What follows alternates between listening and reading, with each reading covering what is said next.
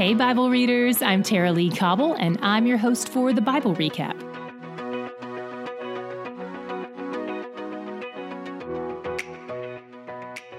Before we dig into our chapters today, let's zoom out a little on this situation to make sure we're addressing some of the possible nuances of these prophecies. Yesterday, we left off with Edom being turned into a sticky, smelly wasteland covered in weeds and birds. It represented a kind of undoing of creation, much like the flood when God destroyed Earth 1.0 and then opened Earth 2.0 for business. When God first made Earth 1.0, the words he used to describe it in Genesis 1:2 were without form and void, shapeless and empty, basically. The Hebrew words used here are tohu and bohu. And in yesterday's description of that wasteland in 34:11, both of those words are used again. This seems to be a very intentional move. Genesis 1 is the only other place where that combo exists in Scripture. And in fact, the only other time the word bohu, void, is used in all of Scripture is in Jeremiah 4:23, where he's describing this same situation. So yesterday we read about the formless void Earth 2.0 after God's wrath was poured out over all the nations, and today we read about how the ransomed captives are brought back to the land. So to understand this section well, we have to ask, does this refer to the time around 700 BC when this was written, or is this a future prophecy of the final days?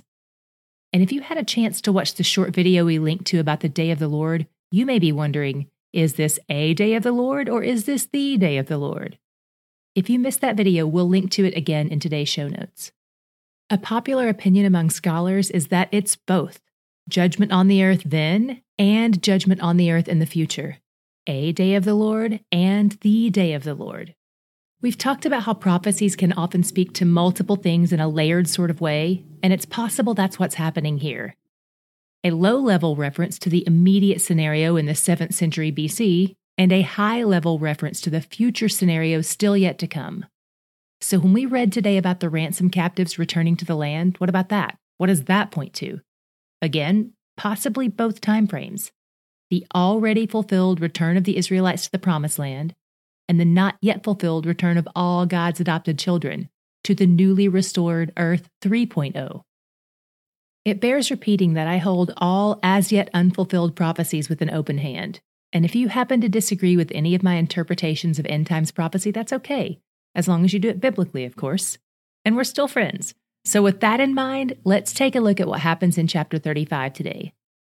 Much of the partial fulfillment of these prophecies has already happened. When it speaks of the desert blooming, it is. I've been to that desert, and it's a wealth of agriculture. For instance, today, Israel exports tulips to Holland, and there are streams in the desert. And God brought back the ransomed captives among Judah. That happened about 70 years after they were exiled to Babylon. He made a specific promise to a specific people, and he fulfilled that promise. God can be trusted to keep his word, you guys. My favorite part of this chapter is in verse 4. It says, "Say to those who have an anxious heart, be strong, fear not." Why? Why shouldn't they fear? How can they be strong? He continues by saying, "Behold, your God will come with vengeance, with the recompense of God. He will come and save you." Does this mean they won't go into exile? No, they do. It just means exile is not the end of the story. He's coming to get them. When my heart feels anxious, when I'm maybe headed for exile, I try to preach through it. Behold your God, behold your God, behold your God. This chapter ends with a promise we've seen before. No more tears, no more wickedness, no more threats to our peace, just everlasting joy. Then in chapter 36, we revisit a story we first encountered on day 200, where the Assyrians come to confront the leaders who work for King Hezekiah, and they do it in front of the people of Judah.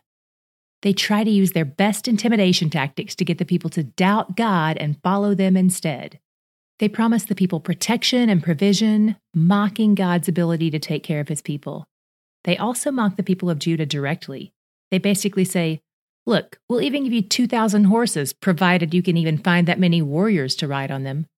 That's like saying, "Oh, you want to fight us? We'll give you the guns ourselves, but you probably wouldn't know how to use them." The Assyrians make a lot of false statements, but I'll give them credit for one thing, though. They do come up with a profound metaphor that rings true in general. In verse 6, They say, "Behold, you are trusting in Egypt, that broken reed of a staff, which will pierce the hand of any man who leans on it." In other words, if they try to go to Egypt for help, it'll backfire. And that's true. The Assyrians are right here in this one tiny sentence. Even God himself warned Judah against trusting Egypt. Idols may prop you up temporarily, but they'll wound you eventually. The rest of Assyria's speech is just a bunch of trash talk, intimidation tactics, and false promises. Fortunately, King Hezekiah was wise enough to tell his people not to respond. What was your God shot today? Mine was in chapter 35. I just kept reading it over and over again, picturing that desert, those streams, those flowers. And I was in awe at our promise-making, promise-keeping God. If God has brought about such great beauty in just this partial fulfillment, how much more beautiful will it be when he brings about the complete fulfillment of this prophecy in the future? I'm so glad I'll get to see it with my own eyes. I've always wanted to live in Israel, and he says it's going to happen.